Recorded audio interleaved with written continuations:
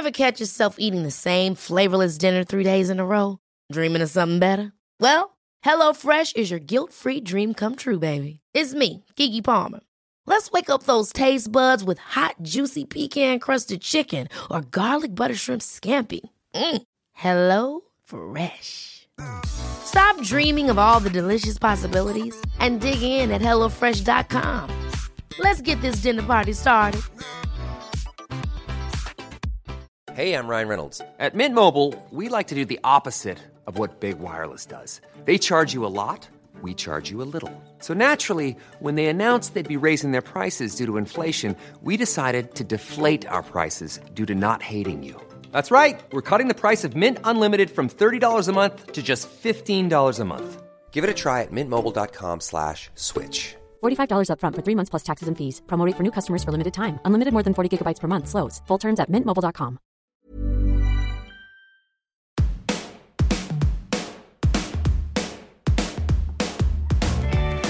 Hello and welcome to The Shift, the podcast that aims to tell the no-holds-barred truth about being a woman post-40. Created and hosted by me, journalist and author Sam Baker.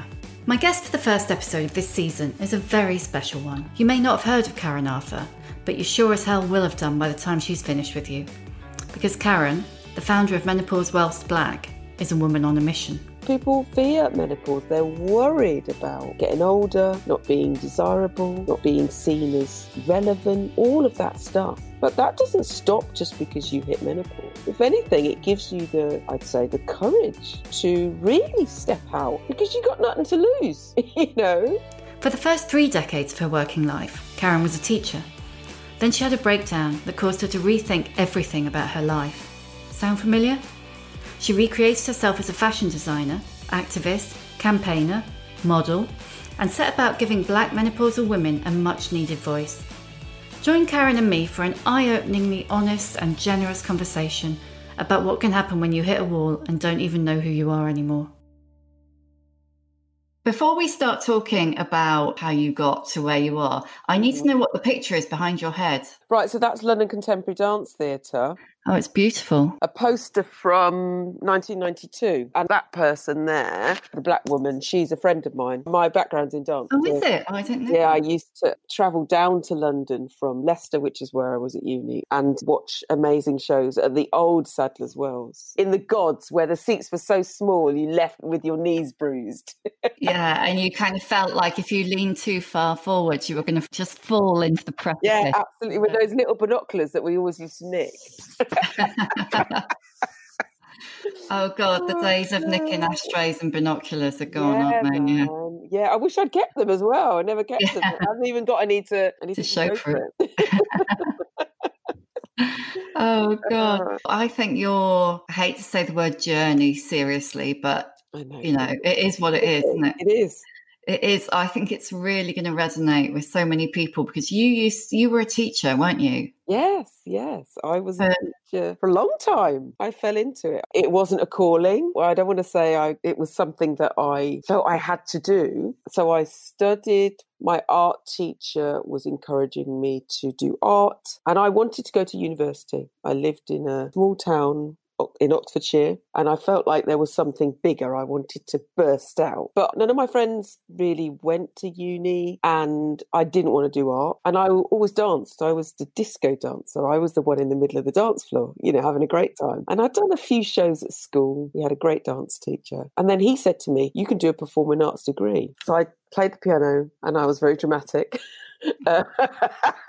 And so when he said I could do a performing arts degree, I was like, yeah, I'm on that. So I applied for a dance degree at Laban Centre in London, and I applied for a performing arts degree in Leicester, and I got into both. And the only reason I went to Leicester was because they were offering accommodation and we were too worried about where I was going to live in London. And it was the best choice because it was a wider experience of performing arts and I loved it. And then when I graduated, I faffed about a bit. I was doing some teaching, some freelance teaching. And then I took a job at a Quaker school near my hometown. teaching dance. And when I'd done that for a year, I thought I should probably get some kind of qualification. So I did my postgrad, and from my postgrad, I just kept going. I moved to London. I got a job with ILEA in the London Education Authority, and they put me in a school in Langdon Park School. And I haven't looked back, actually. I loved it. I loved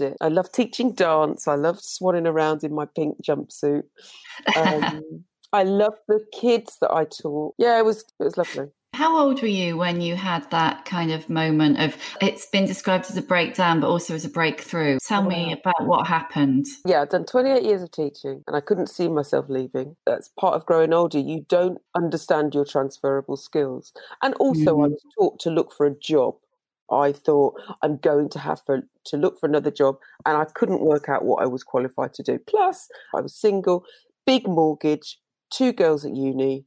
Oh, God, a lot of responsibility. A lifestyle to upkeep. And I was sewing. I was making bags. I had a little business that really was a hobby because I was making no money. And I wasn't that bothered about it because I had a salary. That makes sense. So I was doing that. That was more of a cathartic exhale at the weekends. And I did like crafts shows and open houses and things like that. So I was 52. I think I was 52. My memory isn't what it was, I know, tell me about it. How old are you now? Sorry. I'm 58 now. So I must have been 52, yeah, if I do the math. Both my girls went to university. One went back to university and one went for the first time. It was September 2014. And in fact, I had been on holiday. I'd been to visit my family in Barbados.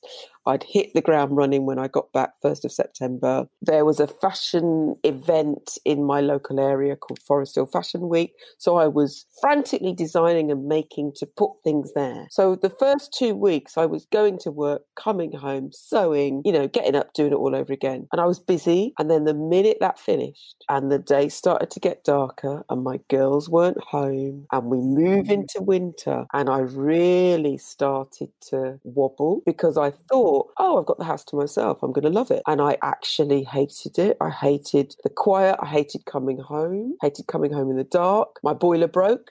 Typical. Yeah. And that's a lot of money to replace. And actually, I realise now that that's a measure of how I felt about myself. I was moving into depression without knowing it. Had my girls been around, I would have fixed that boiler in a heartbeat, But because it was just me, it was almost like I didn't feel worthy of having heat, if that makes sense. I would literally run from room to room and I've got like a nice fireplace in my living room, sit there with my blanket over me, with the heating on, the TV on mute, sit at my laptop and do whatever work I needed to do. And I was losing my pull to sew. The one thing that had kept me sane, I would say, was the one thing that I wasn't really bothered about doing. So the story is that I was in a meeting and I was half listening in the meeting, but also had my laptop open and I'm answering emails and multitasking, which doesn't really serve anyone, but there you go. You do it because we all do it, don't we? Yeah. And I was mentally calculating when the meeting would finish and how much time I would have to stay in my office to finish some more work before I would go home and do some more work. Oh, God, It sounds nuts now. I know. And do you know what? I look back on my life then, I don't know how I did it. And you do it because you have to. And the fire alarm went and I snapped because, of course, when the fire alarm goes, you're supposed to go outside, aren't you? You're supposed to do as you're told. Yeah. It wasn't conscious. Everybody was going down. I marched up to my office, grabbed all my things, grabbed my laptop and marched home and went into my living room, put the heating on, put the TV on and opened my laptop and carried on working. And then I did a couple of hours and I looked up and I was exhausted. Yeah. That kind of tired that gets in your bones, that I was so tired and I was so desperate to go to bed. And it was only 8 o'clock and something in me said I couldn't go to bed at 8 o'clock because it was too early. Because it's 8 o'clock, yeah. Right. But also I realised if I went to bed, the next minute I knew it'd be the morning again and I'd have to get up and I'd have to do it all over again. And I burst into tears. Oh. And it's a pivotal moment because I remember it like it was yesterday. But I'm crying and I'm Googling symptoms of depression. I go on the NHS website and it's got a tick box and I'm ticking away and I'm still crying and I haven't stopped. And I start to scroll through my phone and think, I need to call someone. this is not good. I didn't want to call my kids because they would worry. I wasn't going to call my mum. I didn't want to call my sister because these are people who would worry about me. And also they're not near me. So I called a friend who lives, 5 minutes away in the car. A good friend. And normally she doesn't pick up the phone. Whenever I call her house phone, her kids pick up or her husband picks up. It just so happened she picked up the phone and I'm sobbing talking and she can't make any sense of what I'm saying, of course. And she said, stay there, I'm coming. And even though at the time I didn't realise it, it was the beginning of my journey, my pathway towards leaving teaching, because I had some time off and I was trying to get better to go back to work, because that's what you do. I didn't know anything else. No, you just go straight back into the treadmill, don't you? Yeah, you do. And I made a decision not to go back to work. And that gave me the space to get worse, by the way. It wasn't the magic cure I assumed it was going to be, but it also meant that I could get better for me. And I could turn my entire gaze for the first time in my life on myself, which I'd never done, which many women don't do. We don't do it. No, how hard was that after a lifetime of not putting yourself first to do that? I didn't have any choice, Sam. I didn't have any choice. I was in a state, I didn't realise all these years I did have a choice, but I put everybody else first. I put my kids first. When I split from my partner mid-2000s, I put them first. They were the people I prioritised. And I thought that putting them first was working as hard as I could to save more money, to chip away at my massive like in tiny increments, so I thought I was putting myself first, but I wasn't by any stretch of the imagination. So I left and it went very quiet, really quiet, because that busyness that we're conditioned into, when people contact you, say, oh, I'm so busy, I'll see what I fit you into my diet. It's almost like a badge of honour. It's an addiction, isn't it? Yeah, because that's what we're taught. And I said to you before, I don't know how I did it, except that I did it because that's what you do. And now my life is so different because I make choices about whether I want to be busy or not, Yeah. Looking back with everything that you know now, do you think that was the onset of perimenopause? Yeah, absolutely. I was talking to somebody yesterday about it. They're not remembering the stuff that I kept in my head. I thought I was going mad and I'd never heard of perimenopause. Really?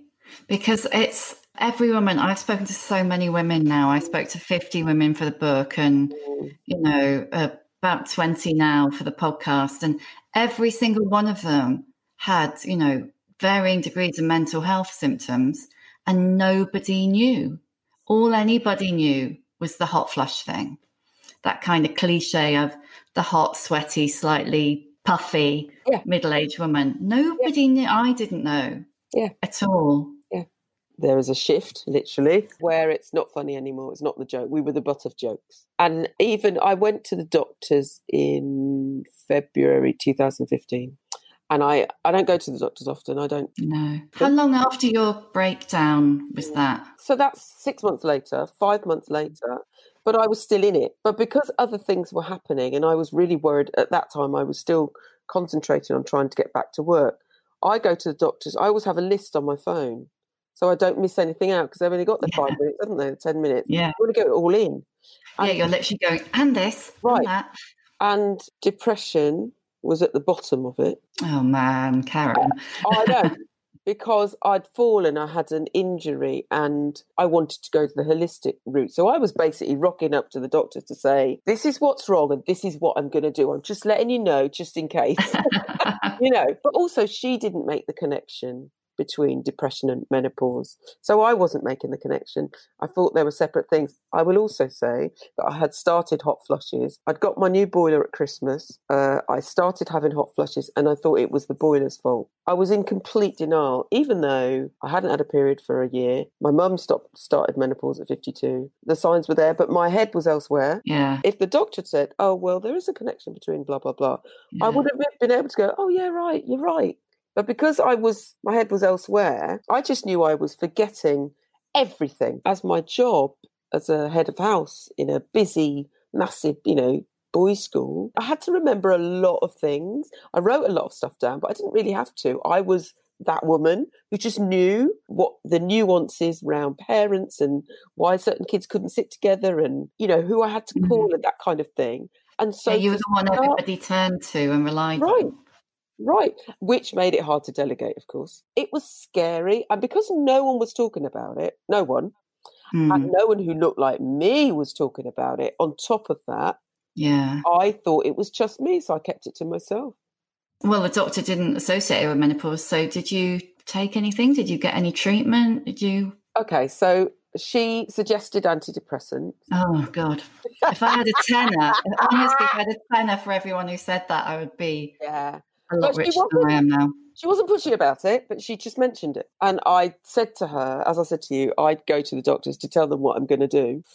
And every now and then they'll say, you know, painkillers. And I'm not a fan of painkillers. I'm not a fan of drugs per se. Anyway, so she mentioned antidepressants. I said, okay, I haven't ruled it out. I won't rule it out. But let me try some other stuff first. And I was still at work at this point. But then I left a couple of months later and it gave me the space to do the things, to try different, more holistic things. So I went to a herbalist and she gave me a deliciously icky concoction that included things like black cohosh and, you know, the stuff, right? Did you find any of that stuff work? Yeah. I want to say I had an hour's consultation and then half an hour with this woman listening to me talk about all the stuff that was happening, all the stuff. It wasn't therapy, that came later, but I think sometimes it might be a combination. Certainly for me, I can't put my hand on heart and say, yeah, that worked. But that feeling of being held and somebody holding space for me, it's absolutely, it's invaluable. So there was that. My brother, who is a Buddhist, suggested meditation.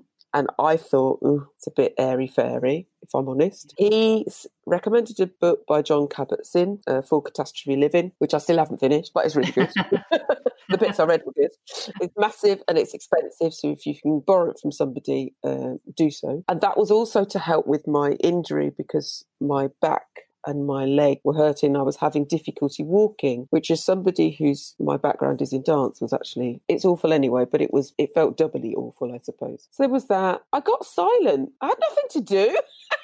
Yeah. When you've been busy your whole life, you don't even know what to do you? I tell you what was hard. I live near the school I used to teach. So I would hear all the kids going to school every day and I would have to hide in my room and like put earplugs in or do something else so I couldn't hear them. I found that really hard because I can hear the pit.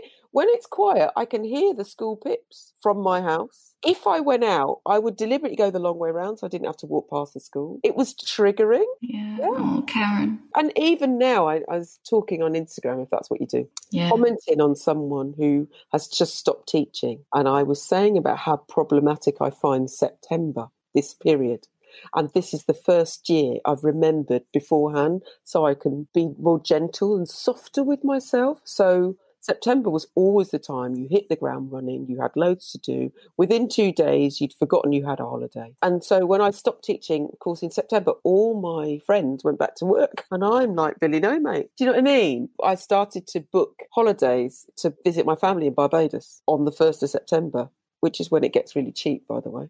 I did that for a few years, a couple of years, I suppose. And then last year I didn't go because my daughter was pregnant with her first child. And this year, obviously, I'm not going. So, well, not obviously, I don't want to get on a plane yet. But this is the first year that I've gone, okay, Karen, September is going to be difficult for you. You must be gentle with yourself. I see that as, that's progress. I'm putting that down as growth. Massive growth. Yeah.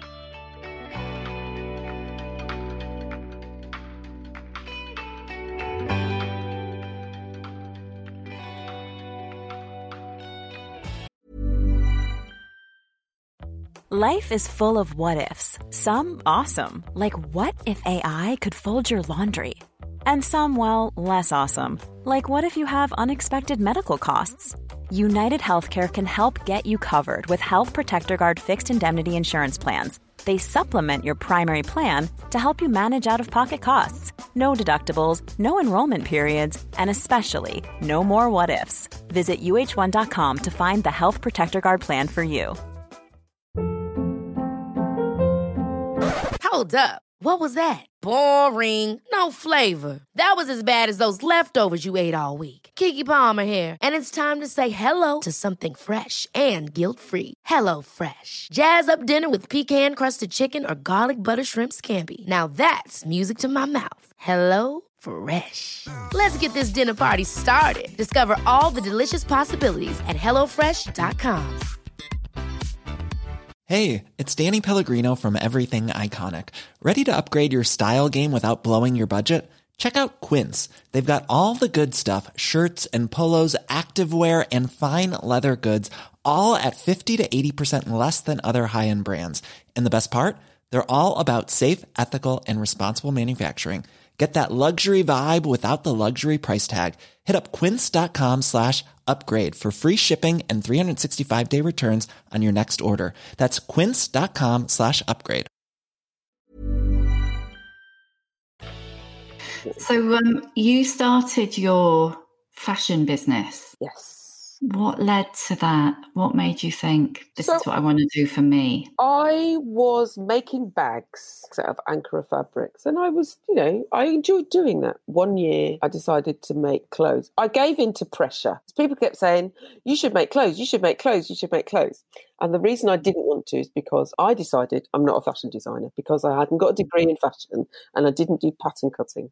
So I decided, even though I have been sewing since I was 15 years old. The classic woman thing. I can't do it because I'm not qualified to within an inch of my life. Yeah, absolutely. So I didn't know how to grade the patterns to make them different. So I didn't know any of that stuff. So I held off, and then I thought, I may as well. So I did it for a bit, and I'd put different outfits on my website. Strangers would buy them and they'd go off. And then, of course, I had this period where I didn't want to sew at all. So my daughter said to me, why don't you get some help? We're talking a year later now. I did spend a whole year ostensibly not doing a lot. I was doing a lot for myself. I went into therapy, which was fantastic. And I thought I'd go for 6 weeks and ended up going for 3 years. But it was just what I needed. And I haven't ruled out going back. But I wasn't doing anything. So I worked with a business coach, a creative business coach, who actually kind of held my hand all through this. And it was her who said, we were working out what I love doing, and what I love doing is making fashion stories. I love the connection that you get from working with women who have lost themselves a bit. I'm a great hype woman. So as I was learning to redefine my relationship with my fashion and what I wore, and learning not to give a...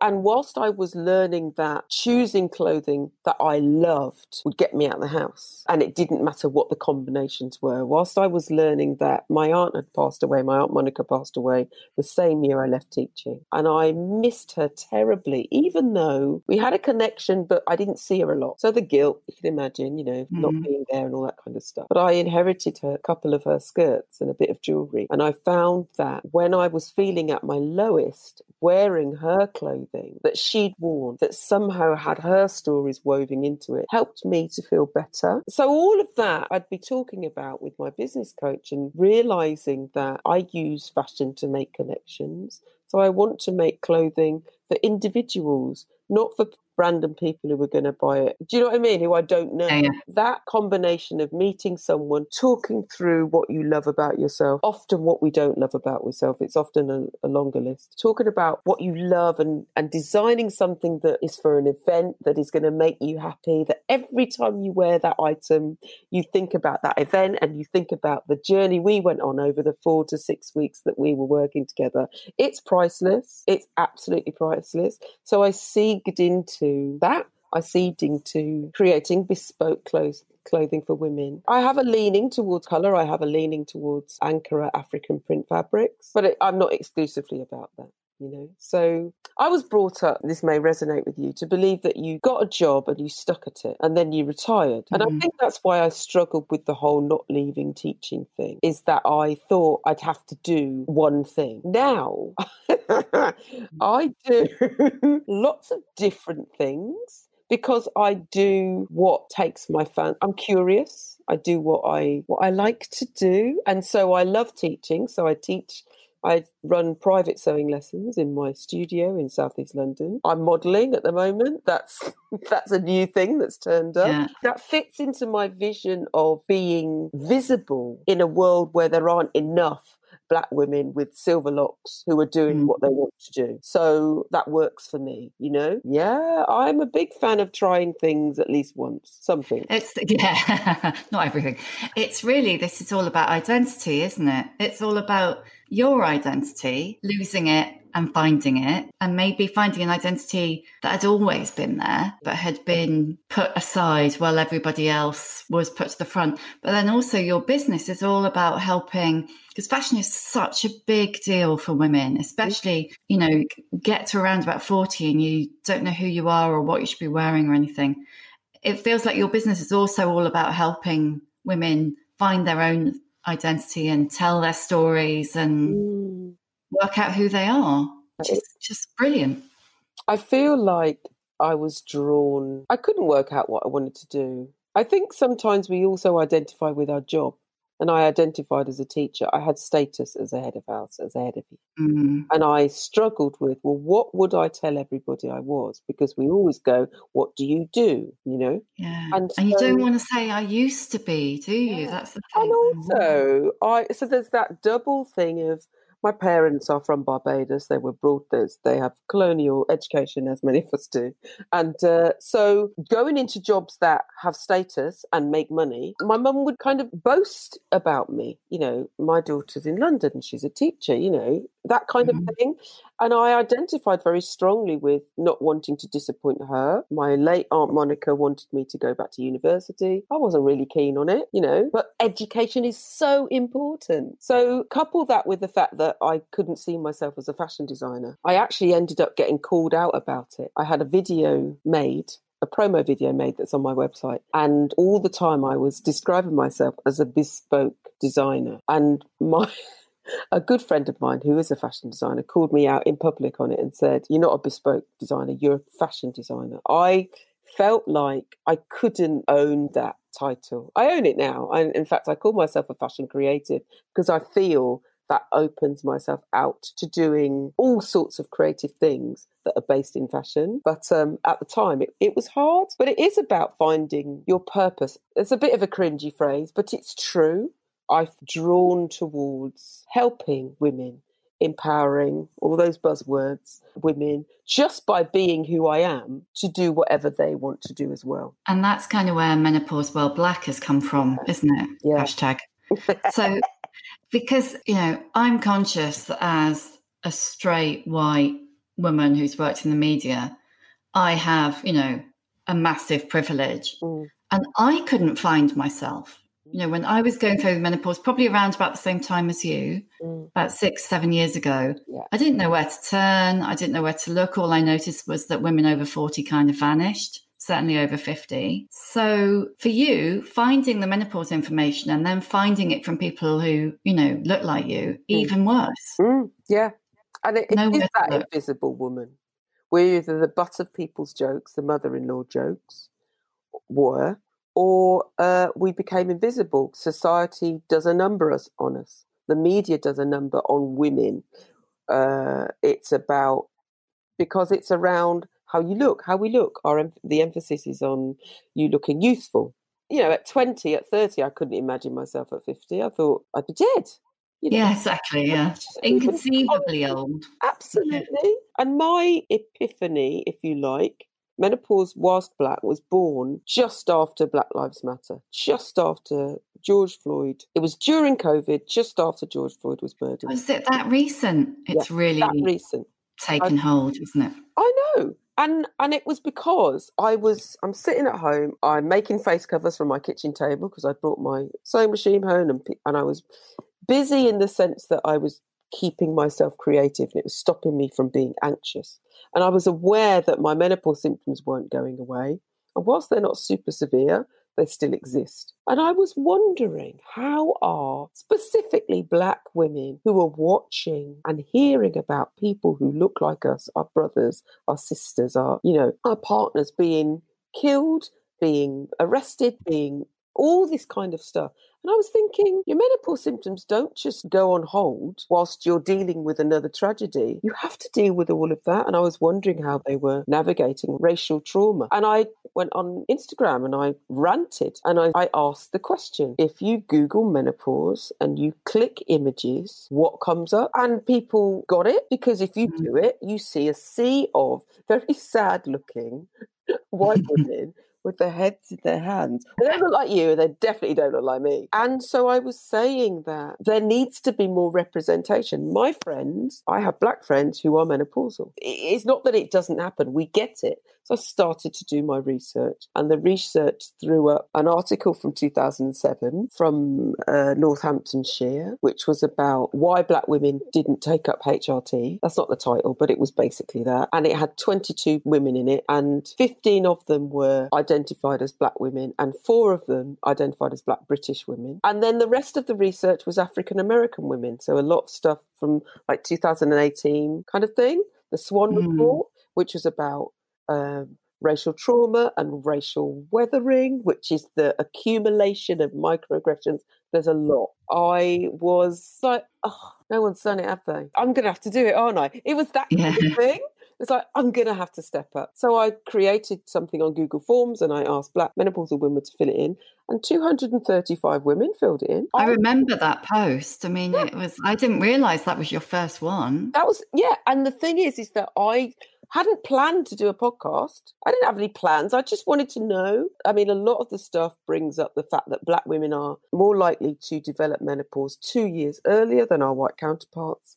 We're more likely to have more severe symptoms, but we have a lot of parallels. But there's also things like we're less likely to get osteoporosis because we tend to have a stronger bone density. There's lots of, little things. But the biggest thing that's come out of that research is black women saying, thank you. Thank you for noticing. Thank you for asking. And I knew of one podcast that centres black women. She's in America, the Black Girl's Guide to Menopause. And so I was telling them about that. But that's all I knew. So I thought there needs to be something for UK women. I think I shied away also because I've always felt, again, that you need to be an expert to do stuff. You don't, guys. You just need to have a passion about it. You just need to want to do it. And I feel driven to share these stories and have conversations with women who are doing the same thing, so that's it. That's what's happening. So I'm interviewing, and hopefully once I've worked out what the hell editing is, it'll start coming out in October, just in time for World Menopause Day. Yeah, October the 18th. That's amazing, isn't it? And there's so much need for it. I don't want a couple of things. My daughters are 25 and almost 30. Everything I do has them in mind. And I never want them to feel the way I felt 6 years ago. I never want them to go through that. I never want them to feel alone. I feel that if young black women coming up see that 58, they're not going to be dead, or that they're not going to be wearing beige, or that, that they can live vibrant lives the way that they want to on their terms, then it means that there will be less fear. People fear menopause. They're worried about getting older, not being desirable, not being seen as relevant, all of that stuff. But that doesn't stop just because you hit menopause. If anything, it gives you the courage to really step out because you've got nothing to lose. I feel that every woman should hear stories that resonate with them. And if my story, your story, the stories of the people on my podcast, the women we're talking to resonate, then it's just one more step closer to menopause just being a conversation that everybody has. And by everybody, I mean men and women, the boys we're bringing up, the kids in school, everybody. It's not a problem, but it's not just a women's issue. It's a world issue.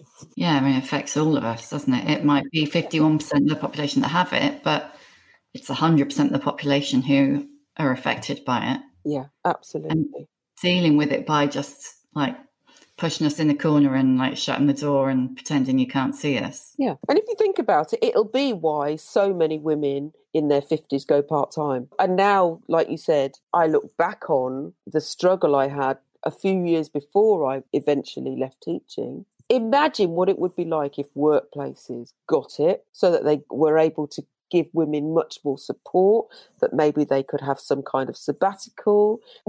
Imagine how important and how effective that would be within the workplace, because we lose a lot of talent of women who feel that they just can't do their job anymore. They just need to do it in a different way and be supported to do that. Our society is so youth focused, isn't it? And so male focused. You just got that classic thing of men who are 50 are silver foxes and CEOs, and women who are 50, just wasted. Yeah. And if ever I've seen a silver vixen, it's you, frankly. Why, thank you, darling.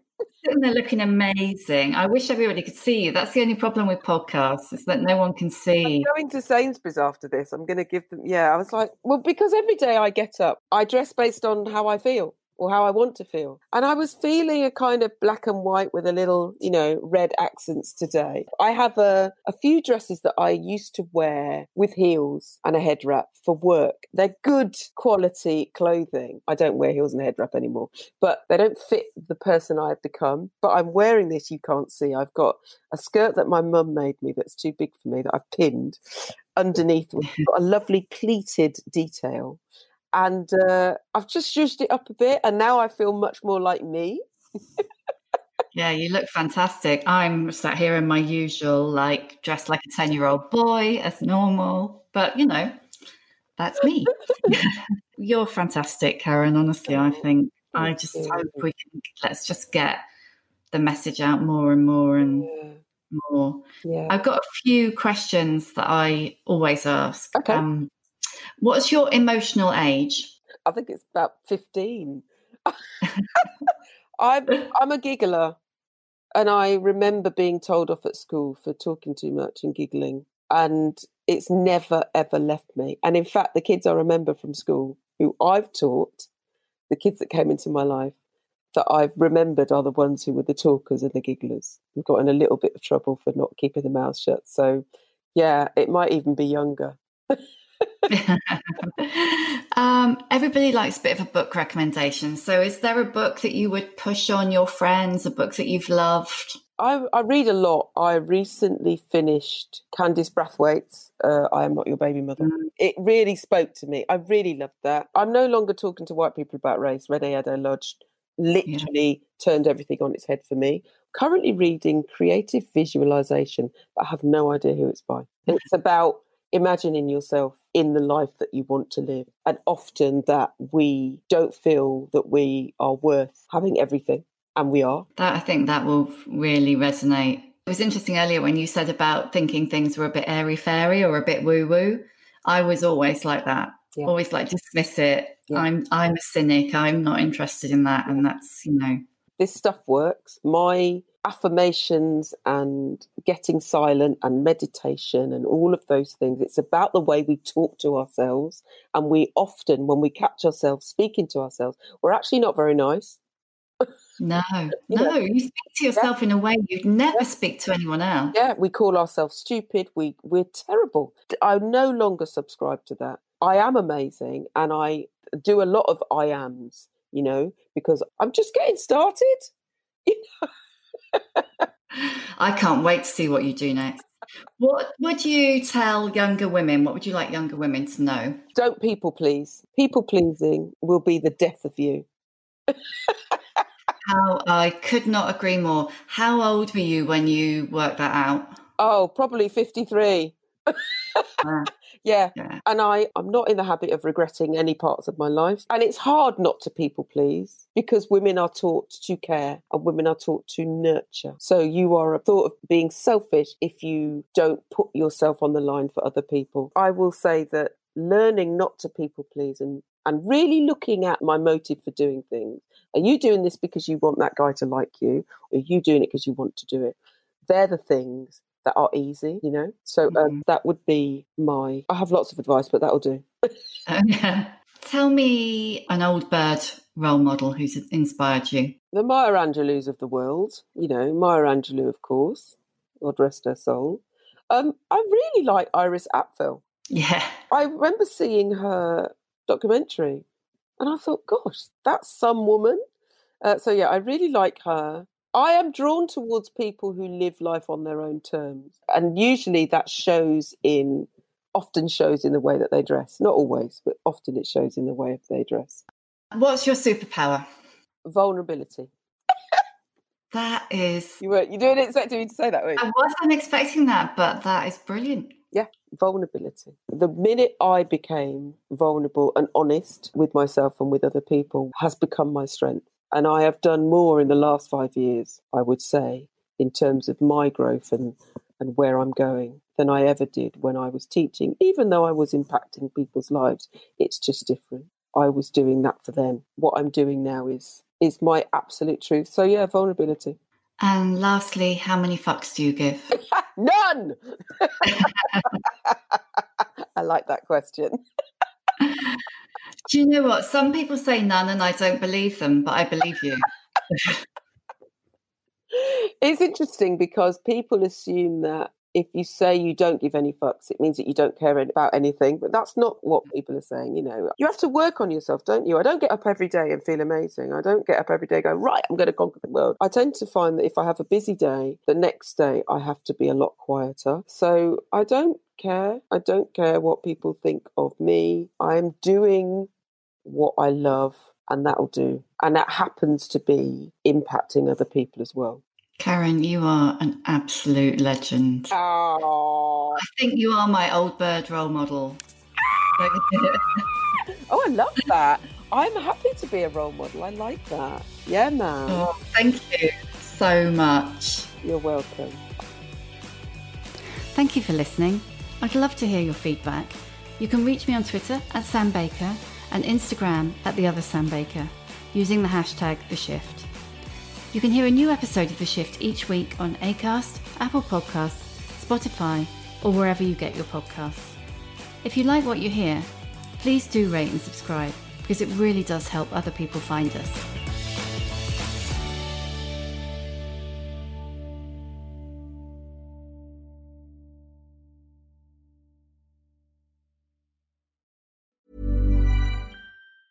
Ever catch yourself eating the same flavorless dinner 3 days in a row?